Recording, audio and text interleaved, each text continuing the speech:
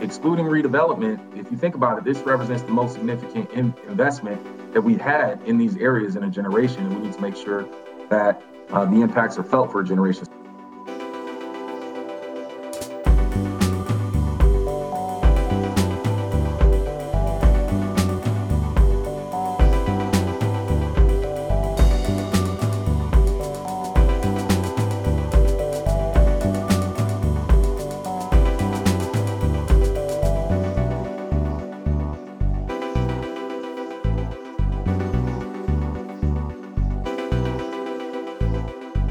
Welcome to the show, folks. You're listening to KLBP, Long Beach Public Radio. My name is Kevin Flores, editor at Fourth.org, and this is City Council Meeting Notes, bringing you a recap of what went down at the Long Beach City Council meeting each week. We'll talk about the decisions, the stakes, and the occasional drama. You just heard there from Vice Mayor Rex Richardson on the significance of the $208 million Long Beach Recovery Plan, which the council approved this week. Long Beach Forward Executive Director James Suazo will join us later in the show to discuss the recovery plan. But first up, the council met before their regularly scheduled meeting to hold a study session on the city's financial outlook for the next few years. And for the first time since the pandemic forced the council's meetings to go virtual, the council members appeared on video. During the study session, city officials expressed optimism that the next budget won't see major cuts, despite the pandemic taking a chunk out of the city's reserves and likely plunging future budgets deep into the red. Officials are hoping that promised federal aid from the American Rescue Plan, recently signed into law by President Joe Biden, will allow them to delay any budget deficits by a year. Without the one-time federal funds, the city would be facing, at minimum, a $30 million hole in the next budget cycle. Here's Budget Manager Grace Yoon. The American Rescue Plan funding gives the city the opportunity to provide relief and recovery in FY22 through support for residents and businesses and allowing the city the ability to maintain services. The FY22 shortfall, previously $30 million, is now resolved with the proposed use of federal funds.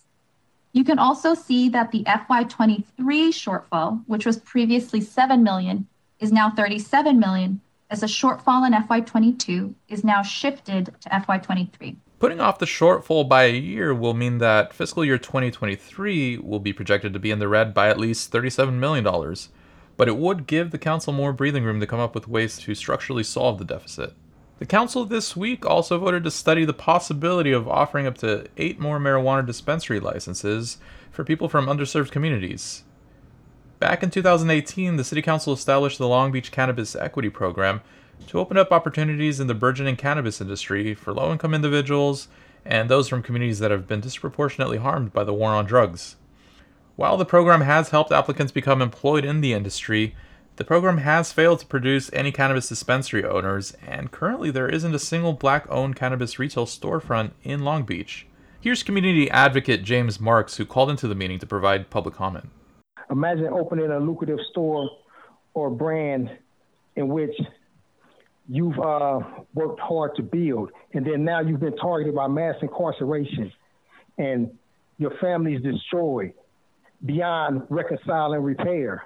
And that same product that you used as a survival mechanism is now a legal flourishing enterprise in your community. And that has somewhat formed a monopoly and excluded you and others like you from your community from participating in the wealth, growth, and development of that in your own respective community's economy. 8th District Council member Al Austin says the big problem is that there aren't any retail dispensary licenses specifically set aside for participants in the equity program. In 2016, voters capped the number of dispensary licenses at 32, all of which have either been issued or are in the process of being issued. Councilmember Austin's solution: add 8 more licenses for equity owners. Let's listen to what he had to say on Tuesday.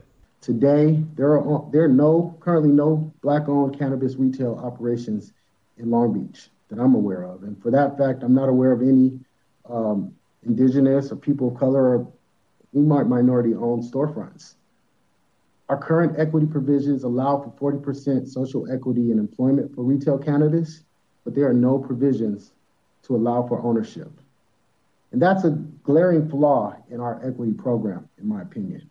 As a progressive city that is leading on racial equity and inclusion, we can and should do much better. Now, if you recall, in January, the council asked city staff to look into ways to give equity applicants more ownership opportunities in the cannabis industry, including establishing a process to regulate shared-use manufacturing facilities and delivery-only services, both business models that typically need less investment up front than brick-and-mortar dispensaries. At the time, creating a program for equity ownership of retail dispensaries was put off because it's a somewhat thornier issue policy-wise. One big fear is that equity applicants who have been given a storefront dispensary license will fall victim to predatory practices, as has been seen in other cities. Assistant City Manager Kevin Jackson said Long Beach needs to figure out a way to avoid that pitfall. What we found is that there are partnerships that have been formed with investors that begin with the equity applicant having a majority ownership, 51% or more ownership, but then shortly thereafter, these equity applicants are not either in the majority ownership or they're no longer in the ownership structure at all. And so what it has amounted to is there are multiple instances in multiple cities where they're just investors have employed predatory practices and taken advantage of equity applicants. Councilmember Austin's proposal to license more cannabis storefronts was met with some pushback on Tuesday from Vice Mayor Rex Richardson, who questioned whether the proposal had been fully fleshed out. These things need to be done the right way. I don't want to see, I don't want to make ourselves increase the risk of exploitation. Somebody in my community get a license, they're moved out 6 months from them. I want to make sure that it's tight. If the goal is to explore and to provide cannabis entrepreneurship opportunities by open up brick and mortar, I support that. Needs to be built on a solid foundation. But ultimately, the two came to a compromise, with a couple of friendly amendments being added to the original proposal.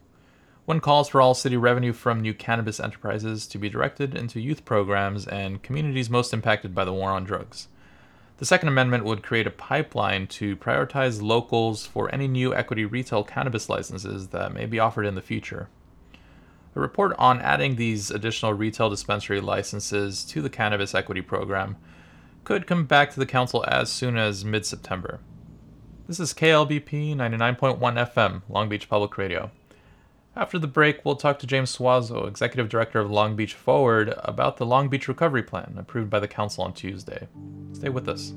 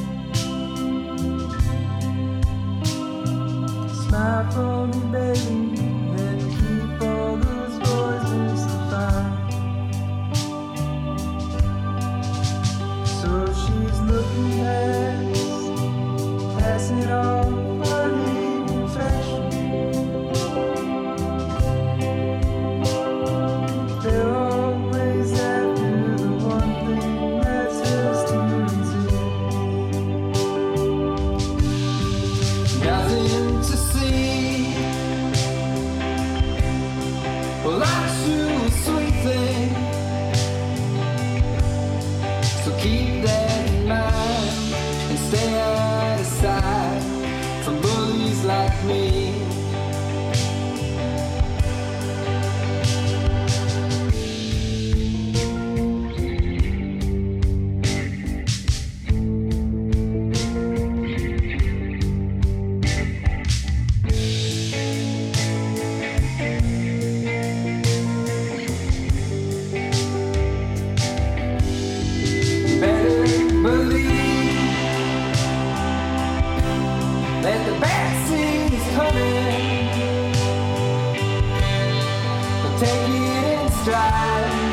don't go it high. The pirates like me, and you will survive. Don't need to be wise to the bastards who me. I'm Kevin Flores, editor at Fourth.org, and you're listening to City Council Meeting Notes on KLBP 99.1 FM. Let's turn now to the $208 million Long Beach Recovery Plan that the Council approved this week. The plan lays out the tentative roadmap for spending one-time federal, state, and county aid that the city expects to receive in the coming year. About $152 million will be coming directly from the American Rescue Plan, which was signed into law by President Joe Biden earlier this month. These funds offer the most spending flexibility for the city, and a good chunk of them, about $78 million, will be going to replenishing the city's reserves and plugging next year's projected budget deficit. Other big expenditures in the plan include $25 million for direct business support, $29 million for tenant assistance, $12 million for homeless assistance, and $5 million to fund corridor cleanups and trash collection. The council also approved the mayor's recommendations for $12 million that were unaccounted for in the initial recovery plan, and includes funding for things such as microtransit pilot programs, expanding childcare, mortgage assistance, and a community land trust. The recovery plan also funds some initiatives that community advocates have been pushing for some time. Here to talk about that is Long Beach Forward Executive Director James Swassel. Hi, James. Welcome to the show. Thanks for having me, Kevin. So at over $200 million, the Long Beach Recovery Plan is a massive injection of cash into the city's coffers. Vice Mayor Rex Richardson likened it to a mini budget on top of the city's existing budget. What are some of the highlights for you? First off, this is a huge deal. And I don't know, beyond, I think, the pomp and circumstance that we're hearing from like our elected officials and city leaders, this is really, really an impressive plan that has been through several iterations, but also really came together in an unheard of short timeline. From the get-go, a lot of different groups in the community have been talking about this is the time in a global pandemic where we need a bold action and bold steps to talk about a recovery and ensure that it's equitable. So, there's a lot to highlight in this plan. Obviously there's a lot of different funds dedicated towards relief for different sectors, whether it's nonprofits, businesses, restaurants, and things like that. But there's actually some really equitable approaches in this recovery plan, including, $1 million to create 3 new housing navigation positions within the city. A lot of our groups and Long Beach Forward and a number of other organizations, we were pushing for a rental housing division. Now that for the first time in literally the city's history, we have a slew of different new protections and laws for renters, anti-eviction and moratoriums. And so we really need the city to step up and actually provide support for renters to navigate all of these laws and actually ensure that they can keep their homes. So there's a really bold investment there. There's also $900,000 for an addition to the city's initial investment of $250,000 for a right to counsel program, which is like an amazing model. San Francisco passed this as a ballot measure about a year ago or so. And this is a model where, similarly to the Long Beach Justice Fund, which also got a boost in investment in this plan, it provides legal representation to individuals who are facing eviction. The unfortunate reality is that because of this pandemic, we're anticipating there's going to be a huge increase in evictions. And so giving renters in the city a fighting chance to actually stay in their homes is huge. We also got, things like $1 million for a community land trust investment in the city. So like beyond just, oftentimes we talk about, we need more affordable housing where there are these models that market rate housing is subsidized, right, by government or other grants and things like that for families. We're looking at models where the community owns land and homes, and they can't be displaced from that, right? If somebody owns their home or owns the land, they can't be displaced in that way. And so this is a really awesome model that's finally has money behind it in the city of Long Beach. There's a couple other things too that are really big. We're finally seeing investment, like actual dollars, in Mayor Garcia's proposal for a universal basic income program, or UBI for short. So that's $2 million. We're also going to see $500,000 in direct financial assistance to immigrant residents, especially as we're seeing all these, the stimmies come out and everything left and right, and all these conversations nationally, right? Undocumented folks are excluded from that kind of support. And so this is a really big investment for the city to step up and actually provide support and relief for the undocumented community as well. So I know a lot of these priorities that you just mentioned were being advocated for by Long Beach Forward. Was there any of the items that you guys wanted that didn't make the cut? Yeah, that's a great question. We didn't necessarily, as Long Beach Forward, we did this work in collaboration and coalition with a number of organizations, including the Long Beach Coalition for Good Jobs, the Legal Aid Foundation of Los Angeles, the Language Access Coalition, and Long Beach Immigrant Rights Coalition, and a lot of others. And so, collaboratively, we really looked at what the community had come up with around the people's budget over the summer, and really looked at where is our opportunity to continue that work and really make that bold step in terms of the city's direction of a recovery. So we didn't necessarily get everything we were organizing for. For instance, to really accurately fund a right to counsel program, we wanted to see a much bigger investment. And we really wanted to see the formation of a big rental housing division, right? And I think we got a lot of great elements of it. Might not have been everything we want, but it's a huge step. And really really thanks to the work of, like Vice Mayor Rex Richardson, the community who really came together and organized on this. So there's still work to be done, and a lot of it is going to be in the accountability to actually make sure these dollars get, into the community's hands, or that, decisions are made in an equitable manner. And there's also challenges, right? We know these are just one-time dollars, right? So there was a lot of conversation that echoed in other arenas in the community about, why are so much of these funds for direct relief going into our reserves, right? Which were, depleted a lot in our response to this pandemic.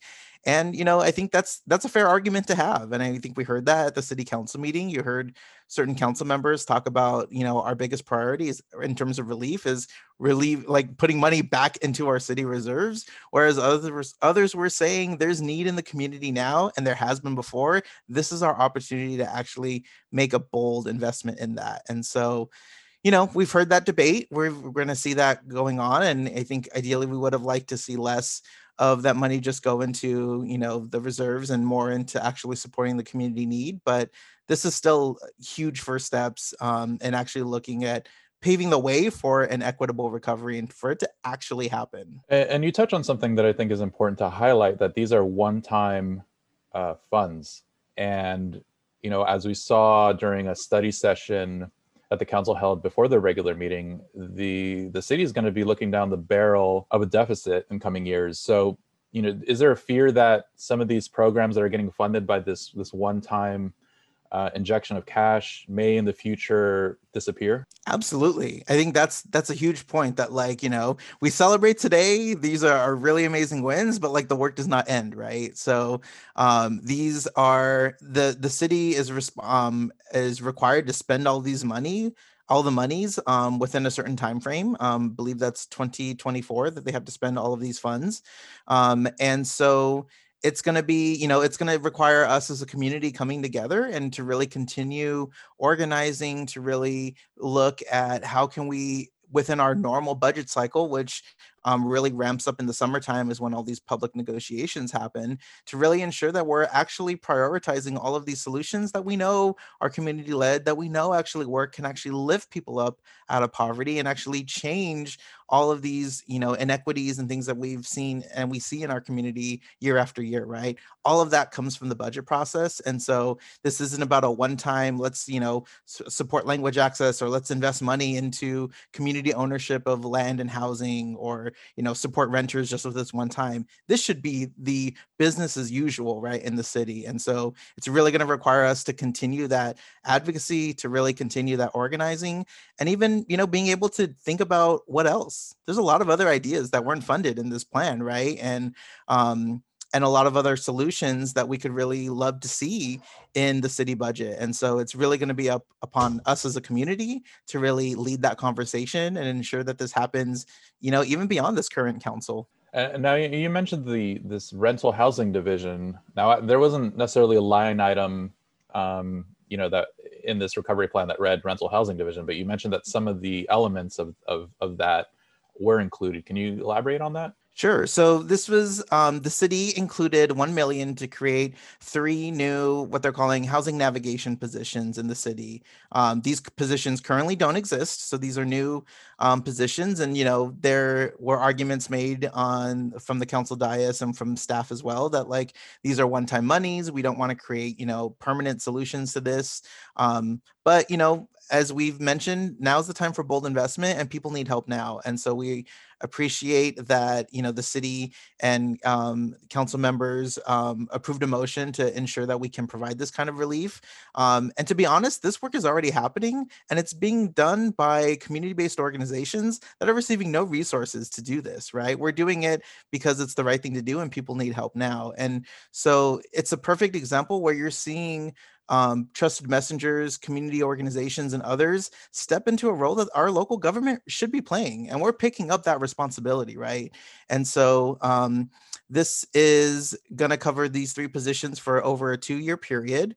And our hope is that we can really make a strong case that these positions are vital and need to be structurally funded as part of our ongoing budget, not just in an emergency. Because even in times that are a non-pandemic, right, in the before times, this help was needed, right? There's so renter and housing law, landlord and tenant law in California is extremely complex. And when you really understand and look at it, it greatly favors, and power dynamics greatly favor landlords. And so there is not a lot of help out there for renters, especially in navigating extremely complex legal situations.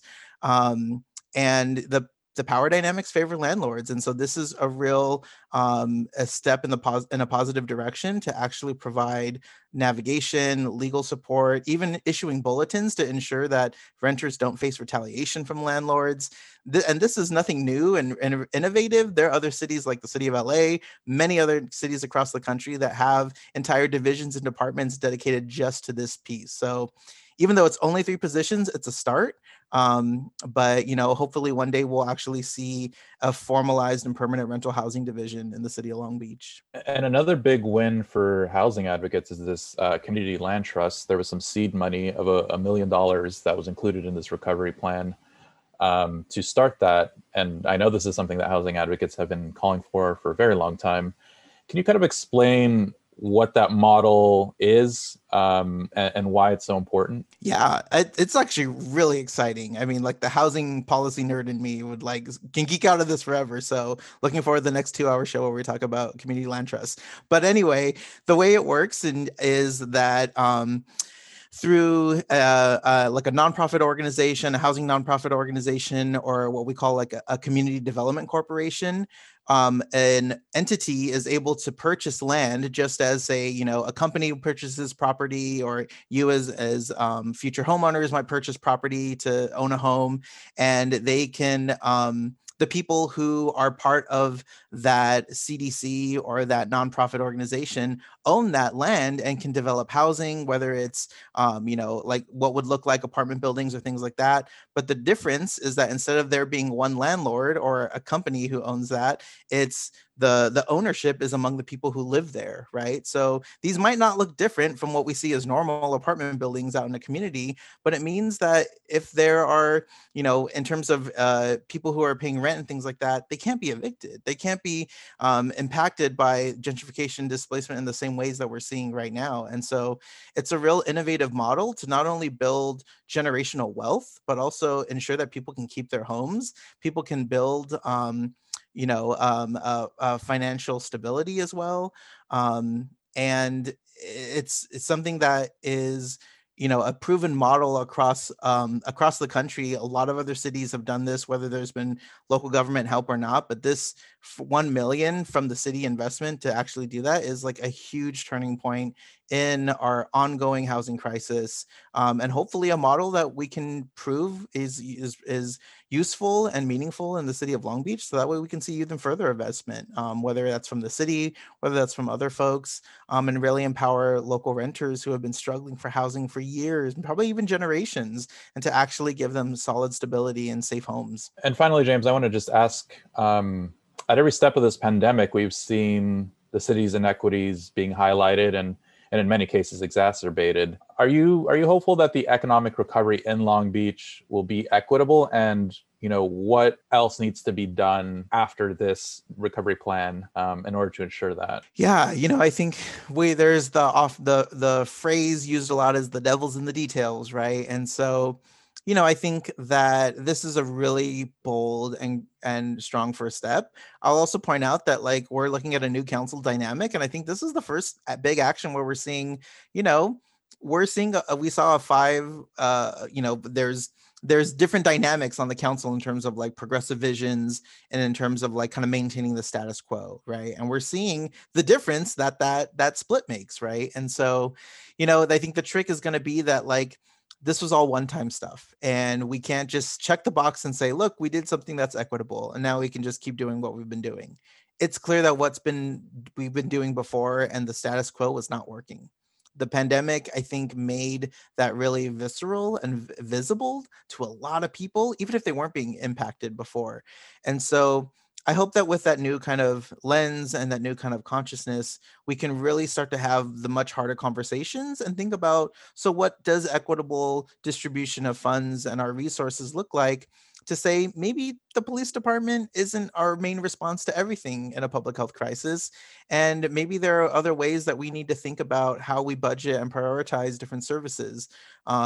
And what are the things that we structurally fund versus that we fund one time versus that we make legitimate commitments to within our budgeting process.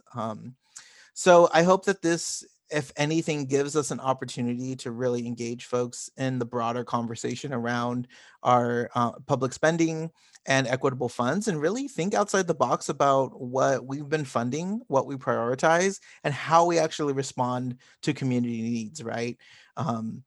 We're in a public health crisis, and we should have a public health response. And so, understanding that the health department gets less than 1% of our general fund and are 99% reliant on grant funding that is unpredictable and unstable, that's a big deal, and has definitely impacted the way we've responded. Although we've gotten many accolades for our vaccine response, and I have to say it's been extremely impressive for all of how difficult the challenge is.